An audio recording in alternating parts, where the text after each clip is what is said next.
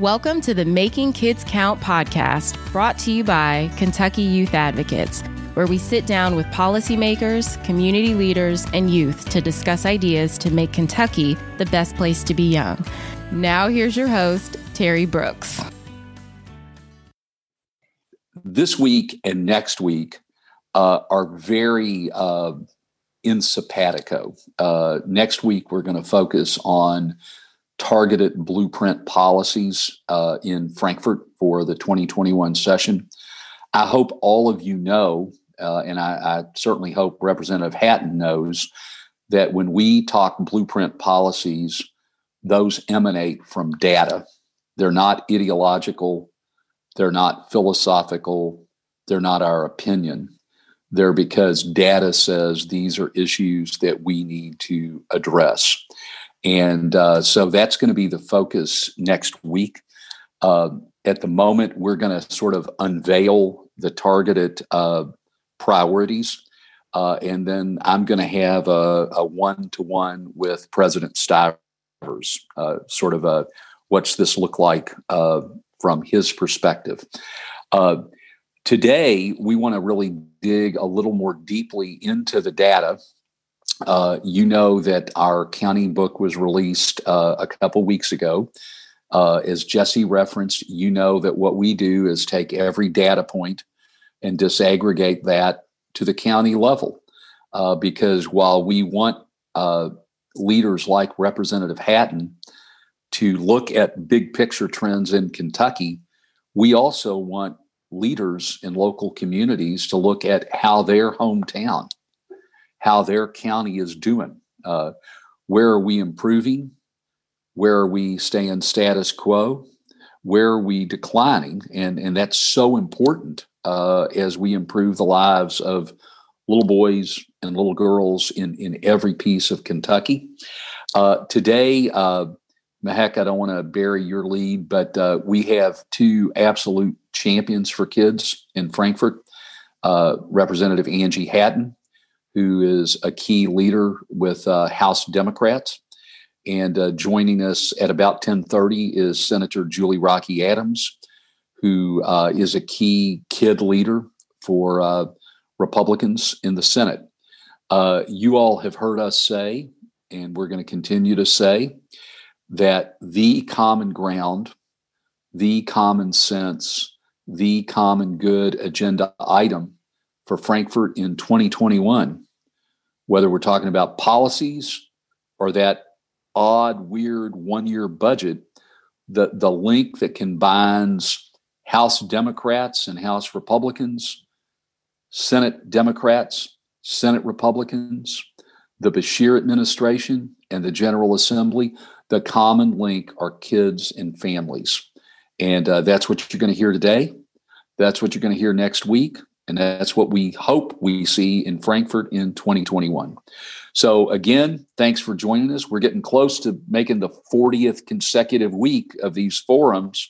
So Mahek, I'll kick it to you and take it from here. Thanks, Terry. And thanks everyone for joining today. So like Terry has said, we have Representative Angie Hatton here today, who serves as the minority whip and represents the 94th district, which includes Letcher and part of Pike County. Additionally, we'll have Senator Julie Rocky Adams, who serves as majority caucus chair and who represents District 36, which is a part of Jefferson County. So before I start diving into questions, Jesse and I are going to give you a quick refresher on the topic today, because I know a lot of turkey or ham or side were consumed before our last meeting. So today is actually a part two, like Terry alluded to, of the Kids Count conversation. So Jesse, I'm going to turn it over to you so you could share some of the resources that we have on our website. All right, thanks, Mahek. So I'm going to share my screen for just a minute here and just show y'all some of the stuff that we have. Y'all can see my screen. Yeah, okay, great. So this is the Kentucky Kids Count page. You get to this by going to our website, going to data and research, clicking on Kentucky Kids Count. And this is a flip book of the county data book. Ooh, I'm awe. So that's how you get to that. And we also have it as a PDF We have our press release, which features some data highlights. County profiles. I am sure all of you on this forum know, but we have a profile for every single Kentucky county. For all of the domains that we cover in the county data book. And it includes school district data for those counties that may have multiple school districts. And then we have Spanish language materials this year for the first time. We have the press release. We have the essay, which is sort of that dual pandemics frame, that theme that really discusses a number of data points as well. We have the state data profile, which is all 17 of those indicators, and also the Jefferson County profile available in Spanish as well. And then something that many of you may know, but in case you don't, we also have a data dashboard. And if we go to that, we always talk about what gets measured gets changed, what gets measured gets changed. And when you think about what is going to be kind of the foundational data for the Blueprint for Kentucky's Children policy agenda, here is a great place to see all of that in one place. So all of the indicators that we include in our county data book, along with the trend of whether or not those are moving in the right direction. And there's a little bit of explanation on some of these and graphs. And we also have much of this data broken out by race and ethnicity. So there are a lot of different ways that you can kind of deep dive into this. I don't know if you can see this pop-up window, but it has kind of like kindergarten readiness broken out by race. So we just wanted to point you to all of these resources along with the Kids Count Data Center, which has I'm not going to go into it, but it has hundreds of indicators that you may want to check out around a number of topics related to child well-being, a number of data related to child well-being. So you can also find that from the same page. So, Mehek, I think I'm going to turn it back over to you to get our conversation started. Awesome. Thank you. So thank you for that refresher. I think that's helpful for the week that we've had, just to remind everyone what we're talking about here today. So I'm just going to dive in and say, across the Commonwealth in urban and rural settings, children and family of all races and ethnicities have really truly experienced significant challenges in 2020. We know that the COVID-19 pandemic has disrupted our daily routines, hurt families' ability to meet basic needs. And also there's a threat amongst our health and safety right now with the pandemic. So it's, and on top of that, it's also made us deeply aware of the disparities among people of color. And so with that being said, that's why our theme today is really that dual pandemics. And we want to just dive in, Representative Hatton, and ask you, what are you seeing in your community? What are you hearing from your constituents as it relates to these dual pandemics? Well, thank you for having me today. I'm thrilled to be part of the discussion and am a huge fan of Kentucky Youth Advocates and humbled that maybe folks think that I would have something to add to this very important discussion. I'm a mom. I served on site-based council for 5 years at my kids' 2 different schools before I was elected. And I served as a prosecutor in Letcher County, assistant county attorney for 9 years. So I did every Tuesday do the DNA cases, the dependency, neglect, and abuse cases. So I am familiar with a whole lot of these topics firsthand, having worked with social workers every day, not just on Tuesdays, but especially on Tuesdays where we had to bring these things to court and try to find ways to help kids. And so these were the areas that informed my opinions on these kinds of things before I became a legislator. And now as a legislator, I'm extremely cognizant of the fact that I'm chosen as a representative. That's my title, and I'm supposed to represent those in my community who need my help. And to me, that has always meant that those whose voices aren't normally heard can be heard if I'm willing to listen. So I'm so grateful for books like the Kids Count data that you put out every year, because like you guys say, what gets measured gets changed. And we have to have these sort of data points to base our legislation on and our votes. I participated in a forum that Annie Casey Foundation did in Washington, D.C. a couple of years ago about data-driven legislation, and learned a whole lot from participating in that panel and listening for a couple of days in on that forum. But what I'm seeing out in my community now is definitely backing up a lot of the things that are in these the data points that you brought me. I've particularly printed Letcher County and Pike County. Those are the counties that I have, and have been taking a closer look at them. I'm also on the Child Welfare Advocacy and Oversight Committee, which is tasked with looking at ways we can reform our foster care system and our adoption process in Kentucky. So always looking for more information about the state of kids in Kentucky.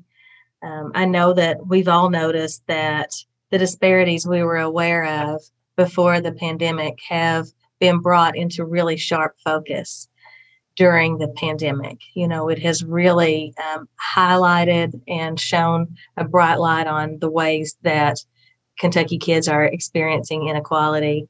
We all have been looking closer at race relations and the idea of systemic racism in every aspect of our government since the Black Lives Matter protest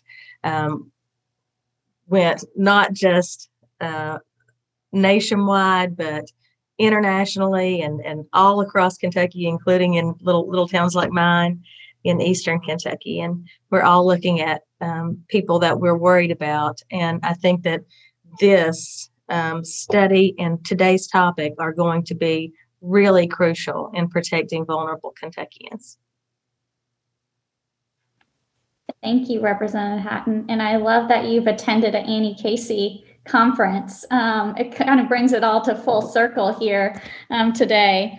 So, we hear our attendees here today are from across the state. Most of our advocates are, and it's always great to hear bright spots in the community. And I just wanted to dive in to see and hear from you what's happening in Letcher County. Are you seeing some catalysts for change in your community? Definitely. I don't remember who said it first, but I've read it a lot of places that whenever things are horrible and you look around and there's something terrible going on in your community, that you should always look for the helpers. And hopefully all of us on this call are those helpers. I mean, that's the way I see the people who would be interested in tuning into a forum like this, that we want to be the helpers in a situation like this. It's going to be long-term effects on our community. I was reading something about the 1918 Spanish flu, some pretty fascinating stuff about how kids that were born during the Spanish flu epidemic, the kids whose mothers were exposed even in utero, the kids were exposed, had greater medical problems later in their lives, such as schizophrenia, diabetes, and stroke. And with all of the things we were already facing in my community, like the opioid epidemic. And we don't know for at least another generation how that's going to affect kids who were born addicted or raised by grandparents because they were, had parents who were unable to care for them because of opioid addiction. And so we already had all of those things we were dealing with. And now what I'm seeing in my community is that with kids out of school, the lack of internet access has disproportionately affected kids in Eastern Kentucky, which, I mean, we already knew that, but now it's the only way they can learn. And so we're worried in my community. We don't have a large minority population in my community. In my district, it's about 1%. So we haven't seen as much sharp focus on racial disparity as much as there is disparities that are based on poverty. But I'm reading a whole lot about how those things are interchangeable. And some of my legislative friends in inner city parts of the state, inner city Louisville, Representative Attica Scott, and some others, we talk a whole lot about how the issues that we face are the same because poor is poor. And in a lot of cases, race has contributed to factors that kept folks from succeeding financially throughout the generations. And then, there's geographic restrictions like where I live, and that they're all comparable. They're all a basis for creating an understanding. Thank you for that. And I kind of want to dive a little bit deeper in what you just said. Poverty, we know, impacts not only, the success of a child's education, their health outcomes, where they're going in the future. But I wanted to touch on, as a state legislator and in leadership position, what are some solutions that we as a state can tackle? Oh, that's an easy question. I know, I kind of just threw you into it. Well, I really hope that as we go into this legislative session in 2021, and it's going to be a short session, it's a 30-day session, and we also have to pass a budget, which we normally only do in even years. We pass a 2-year biennial budget. This year, we have to do a budget because we only did a 1-year budget last year. So in a short session, getting a budget done is in itself an accomplishment. But I really hope that we are able to find time to analyze this data, to look around us at the disparities that have been just thrown into sharp contrast and exposed by this pandemic, and make a big effort to reallocate our resources to help those who are most vulnerable.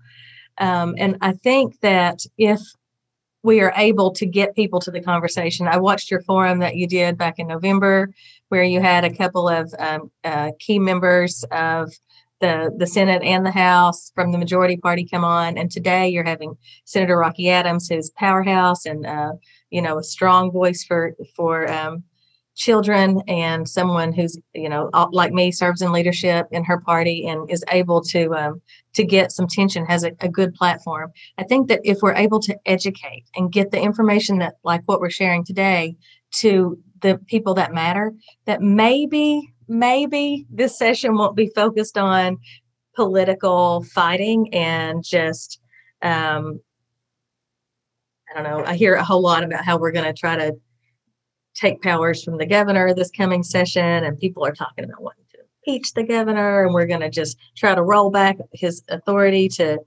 protect people in a pandemic, and that's what we're going to talk about this session.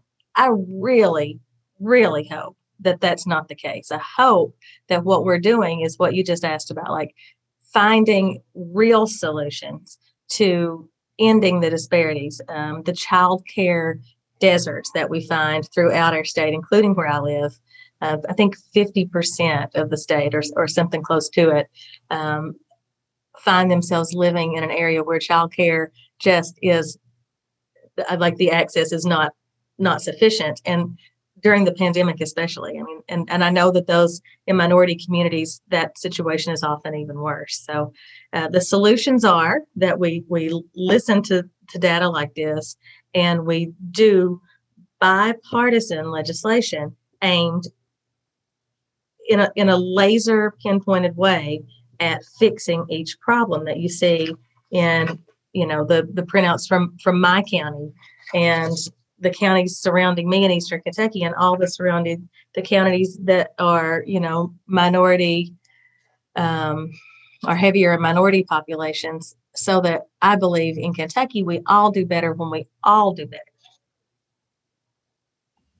Thank you for that. I know that was a loaded question, so I appreciate your response. So you touched on your community and how digital divide with, just internet access. That has been a huge issue. You touched on childcare deserts. Are there a couple more that you could dive a little bit deeper, whether that's within the health section or the family and community section? Well, I mean, access to healthcare has been an issue for all poor people. In America, other countries are doing it better, but in America, in minority communities and in communities like mine, where there's way more people living below the poverty line, access to healthcare has been a real challenge, and attracting good healthcare professionals to our area.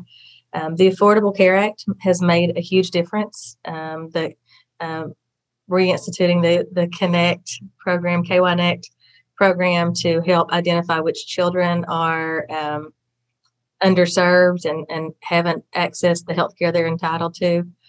In my little community alone, the Affordable Care Act allowed one clinic with 5 locations to hire 100 people. And those have been good paying jobs. And for the first time in their lives, in my community, a lot of people now have access to affordable dental care for the first time. Diabetes preventative care, optometric care, and substance abuse treatment. I know, and I've read that, especially in Latinx communities, that's even harder than what we're dealing with in the poor communities that I serve. But that's one other area I could think of that deserves their attention. And I think you just nailed it. It's a comprehensive approach when looking at healthcare. It's not just the physical health, but the mental health and the oral health and everything intertwined with that.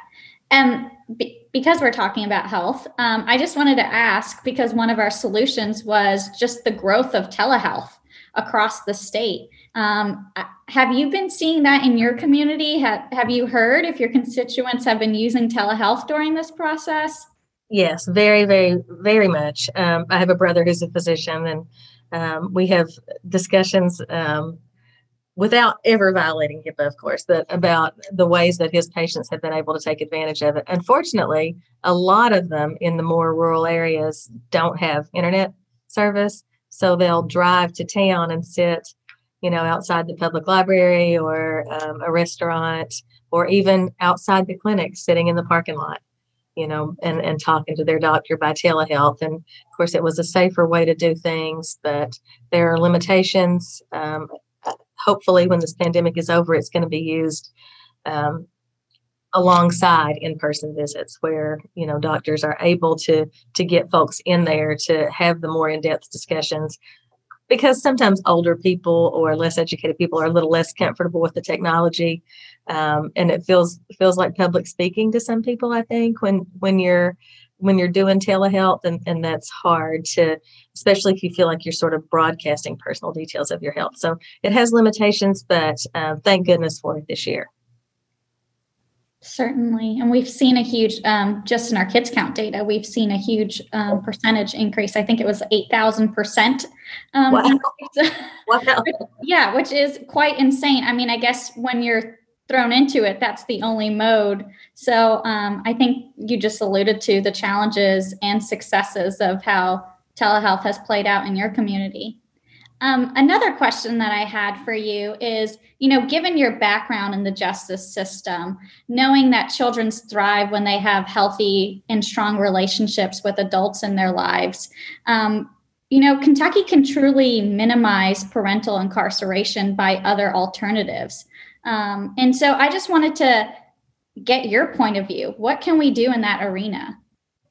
At one point, I think Kentucky was leading the nation in number of children affected by incarcerated parents. I think the most recent thing I heard is maybe we're third in the nation now, which is still nothing to be proud of. We incarcerate women at a higher rate than any other state except maybe Oklahoma. I haven't looked at the data lately to see exactly where we're at, but an awful lot of those people would never have been incarcerated were it not for their substance abuse issues. They would not normally have been committing crimes or found themselves in situations where they're charged with crimes. And I know that there are alternatives.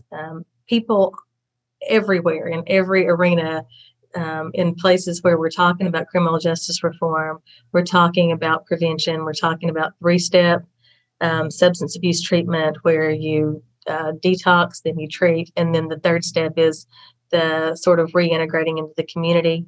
And a lot of different ways that people are talking about doing that are centered around allowing parents to have their children with them. So like there's a new rehabilitation facility that is opening in Pike County soon, where mothers, this one's for women only, are allowed to have their small children with them. And then the kids also get counseling. It's going to be more of a broad approach. It's not just treating the mom's addiction. It's treating the mental health issues that may have led to addiction. It's treating the lack of education or work certifications that would allow her to feed her kids and lead to depression. It's treating that depression. It's getting access to all of the basic health needs and vaccinations and things like that the child might need, counseling for the kids, seeing to the kids' educational needs, and those sort of broader approaches to treating substance abuse surely will lead to less incarcerated parents leaving their kids for years at a time.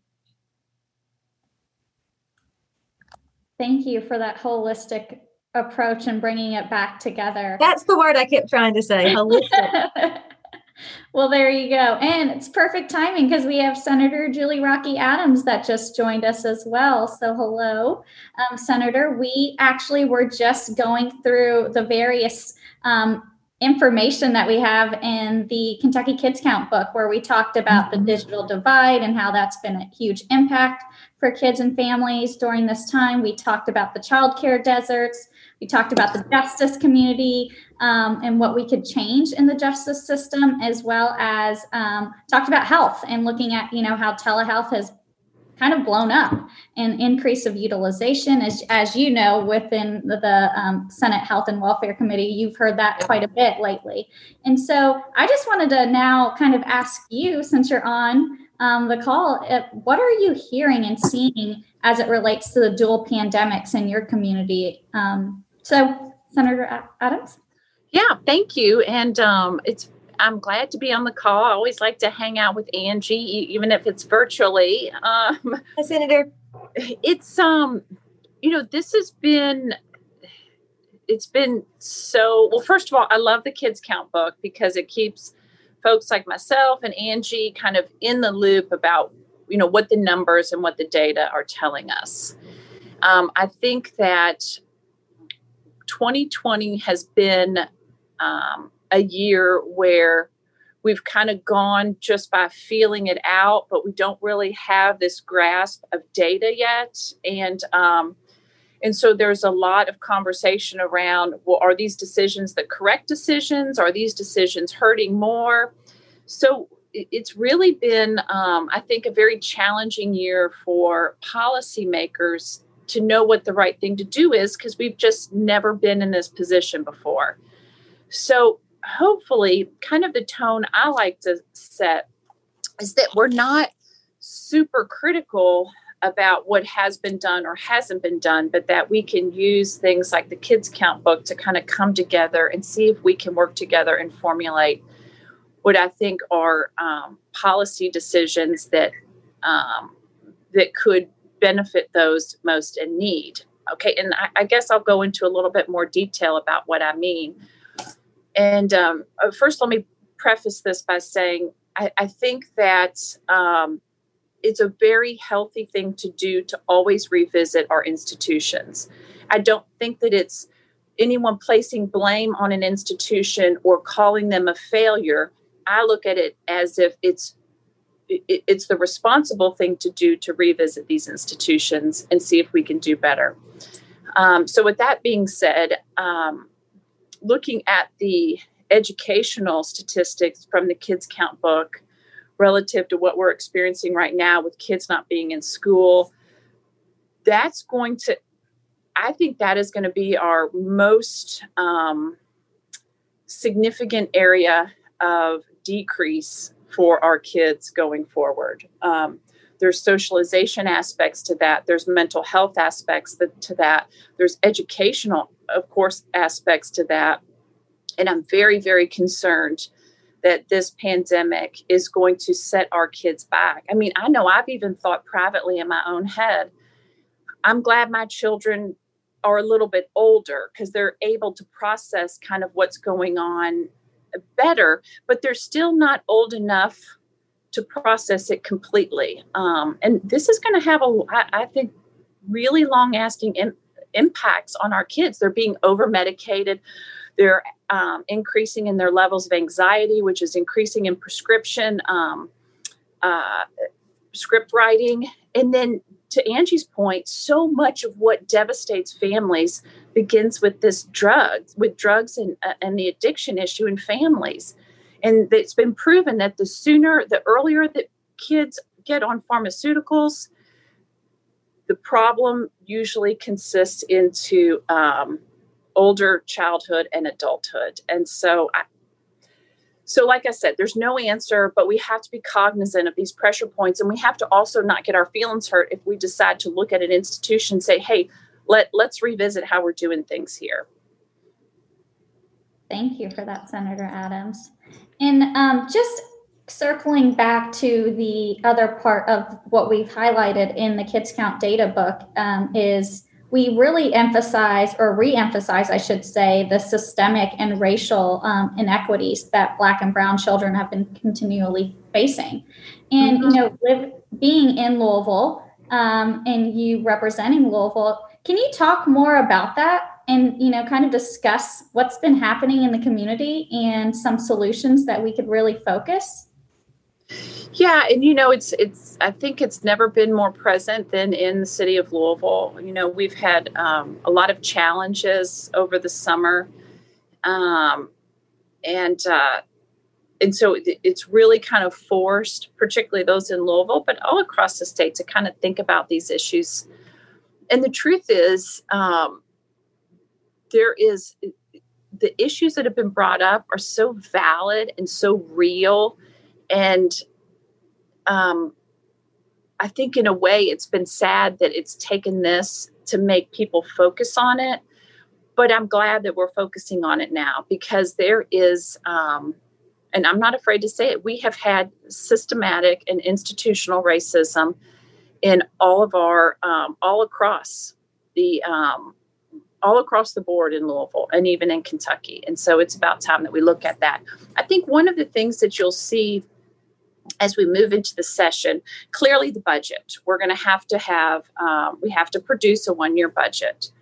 And we have to also have some COVID type measures that we're going to have to do. Now that we're almost a year into it, how do we manage? How do we adjust? How do we get better? How do we improve on the COVID front? But then also there's a real conversation that needs to be had with regard to this, with the inequities that we face in Kentucky. And I think for me, it's a moral issue. And so I will be talking about it. I've been working on a few things, particularly the Jefferson County delegation has been very active in trying to figure out what the right answer is. We have a short session, so it's not like we're going to have these super groundbreaking things, but we have to do something. We have to show people that we're listening and that we are committed to making a difference. And I always like to say, how do you eat an elephant? It's one bite at a time. How do you tackle this systemic inequity that we have? And it's just kind of one bite at a time. So I'm optimistic that maybe we can get something done on that front too. Now, that you've now intrigued me by saying that you're working on something. And so my next question is, can you share with our advocates what you're working on, or at least like a quick sliver of what that might look like? Yeah. And I think that if you look at, take healthcare, for instance, we have, some people have the misperception that if you live in an urban or suburban area, that you somehow have access to all of these healthcare providers. And, testing and on down the line. Well, you don't. We have a lack of primary care physicians in West Louisville. How do you fix that? How do you get, in my opinion, it's not a matter of just trying to figure out to get docs in that area. How do you get nurse practitioners in that area? How do you get other healthcare providers so that you have just general primary access to primary care? That's critical. That's basic. So we're working on trying to expand the scope of practice for the advanced practice nurse practitioners. And so I'm hoping that will gain some traction. We've introduced it before, but I think it's more critical now than ever. If you look at, kind of the criminal justice system, Angie's a much better, she's more adept at these issues than I am, but you have to look at who we're incarcerating, why we're incarcerating them. Would a white child be sent to jail or let go over a black child? And so we have just at its basic infancy, a real disparity about how white kids are treated and black kids are treated. And as they get older, how white kids have access to addiction recovery and black kids seem to not. And so those are some of the kind of the inequities that we're thinking about working on. And also, I think at its core, we've been working on kind of an economic type of platform because of access to opportunity is a real problem. And why should you pay more for car insurance if you live in the west end of Louisville than if you live in the east end of Louisville? I mean, I think car insurance is car insurance. And so we disenfranchise people in all these very subtle ways. And it's time for us to stop that disenfranchisement. Senator and Representative Hatton, it's so great to hear you all speaking up and being leaders for this specific issue. Like you mentioned, Senator, it's taken us a while to all be on the same page and mention and discuss these issues that are impacting the Black and Brown families across the state and the children as well. And so I know as a person of color, I appreciate you saying that and speaking up. So thank you for that. And I'm kind of going to take another turn here and ask Senator Adams, and I'm only doing this because, Representative Hatton has these questions as well. So I'll give you a break after this one, Senator Adams. But I just wanted to ask, what are, with our advocates being from across the state, what are some catalysts of change that you've been seeing in the community or bright spots in your community that you want to uplift right now? Yeah, I think that I think one of the brightest spots is, I've seen just over my years of being in public life that those people or those communities that don't have a strong voice usually get left behind. It's the ones that have the lobbyists. It's the ones that have money to contribute. It's the ones that have all this who usually get priority because they're right in your face all the time. And I think one of the things that I have felt is a very organic kind of grassroots movement, and not just from the Black and Brown communities, but other people who have decided that now it's time to lift those communities up and increase their voice when it comes to public policy and increase their voice when it comes to the conversation about resources and equity and fixing problems. And so I have felt that increasing that advocacy, increasing their voice has raised them to the level that it's time that we pay attention. And that's a very good thing because we should have been paying attention and now we are. And so I've been very, some people get nervous when there's protest or advocacy going on. That kind of thing doesn't bother me at all. I think it's really wonderful. I think it's very American. And I think it's good for us to hear that and good for us to listen to that. It's a lever for change. Yeah. Certainly. So we can't be Kentucky Youth Advocates without asking about policy solutions. We're gearing up for the session. We're going to unveil our blueprint next week during this virtual advocate space at the same time. And so I just want to ask you all, what are some policy or practice changes or things community members can do to really address these barriers that we've discussed, whether that's health, whether that's education? We talked a lot about being in this virtual space is kind of holding children back to some degree since it's not the same, or whether that's the justice system. I'm just going to let you both riff on some policy or solutions. Do you want to go first since I'm all talked out? Or I'll go back. I'll let you. I had a chance to sip some coffee. So I wanted to point out for those who may not know that Senator Adams and I are not of the same political party, but we are both always looking for ways to reach across the aisle to find solutions. I firmly believe that on 80% of the issues, all Kentuckians pretty much believe the same way.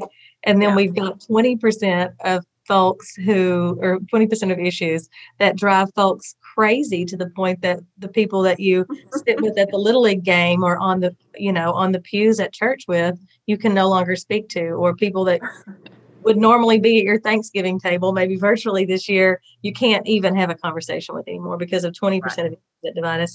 And like Senator Adams, I mean, my daughter will say it all the time. She's 16. She says, I love a rally. I love a protest.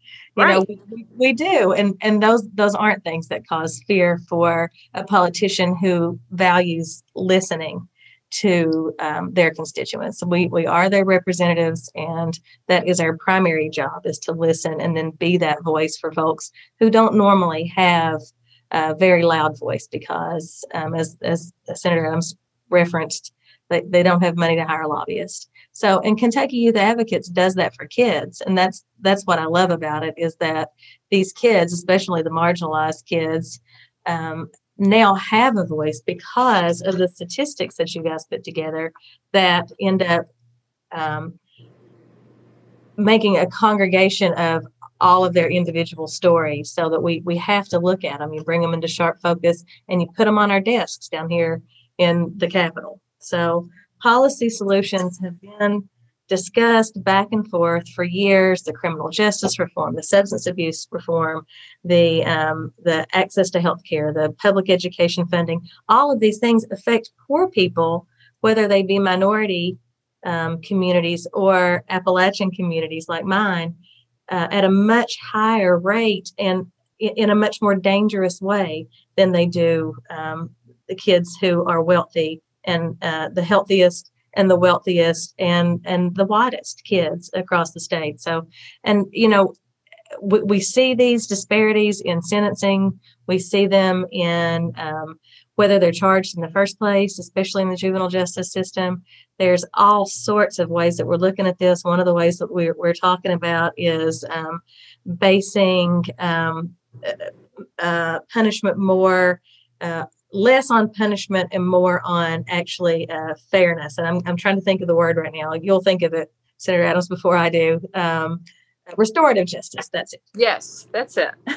So that you were asking about policy, and that's the policy that I had in mind. Although I obviously need one more cup of coffee this morning before my words will work properly.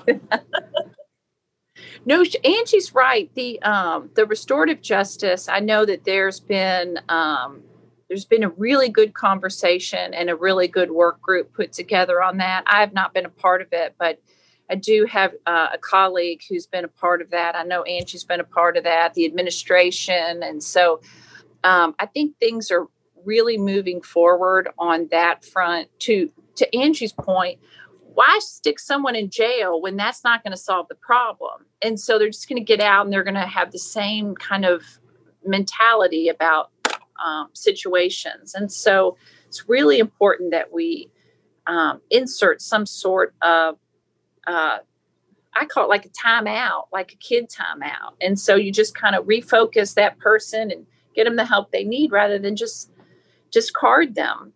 So Angie's right. I think we're going to see a lot on that. And I also think that there have been some pre-filed bills on police reforms. As we've seen, that's been such a hot topic as a result of all of the racial unrest, and it's real. I mean, I support the police, but I also think that, like I said previously, there should be no institution that we don't revisit our policies every time. And it's in no way saying that there's a failure. It's in saying that I think we can do things a little bit better. And so as long as we don't dig into our territories and we have open minds as to how we might improve in some of the things we're doing, then that's good. That's good for all Kentuckians. And so I think that we have seen some police reform bills filed, both House and Senate.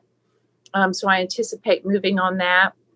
And the only other thing that kind of gives me a little pause is just because I don't have the information, but what do our budget numbers look like? What holes are we going to be able to plug with revenue numbers? What holes are we going to be able to plug with some COVID relief dollars? How does that work? But as I say all the time, as a result of this pandemic, we have serious health and human services concerns that are critical to fund. I mean, absolutely critical, because I'm worried that we're going to see different manifestations of this virus affecting kids mentally and for a while.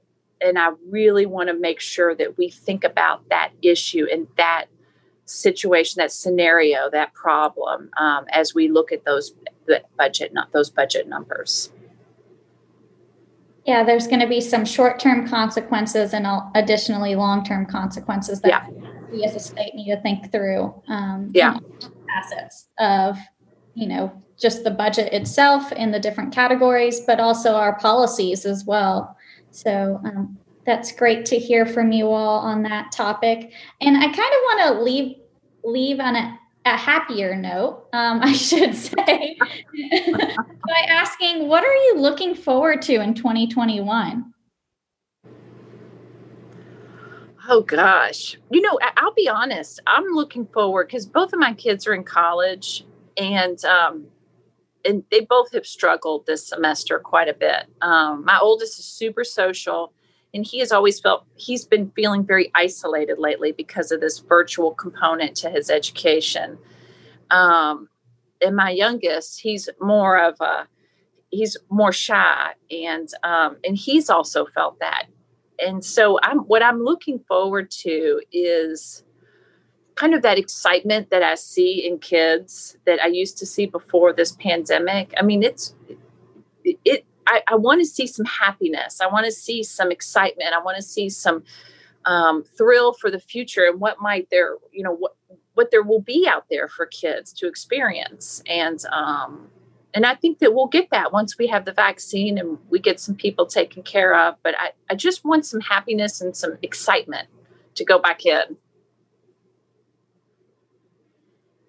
I love that. Yeah, I would say the exact same thing. I'm looking forward to that vaccine because it feels like that's the only thing at this point that's going to get us back to normal. I have one that's still in high school. I have a son who's a freshman at Morehead State, and then my daughter's a junior in high school, and she just needs something to look forward to. Right. She needs, a concert, a soccer tournament. She needs those things in her life, and I do too. And I realized through all this Zooming that I've been doing this year that I take a lot more of the way that I learn and communicate from nonverbal cues and body language. And it's difficult on a Zoom when you're worried, I don't know about a crowd looking at you on TV. Is what it feels like. I'm just so looking forward to being able to, if I go out to a school and talk to kids, that I get to hug some of them. Yeah. I miss touching people.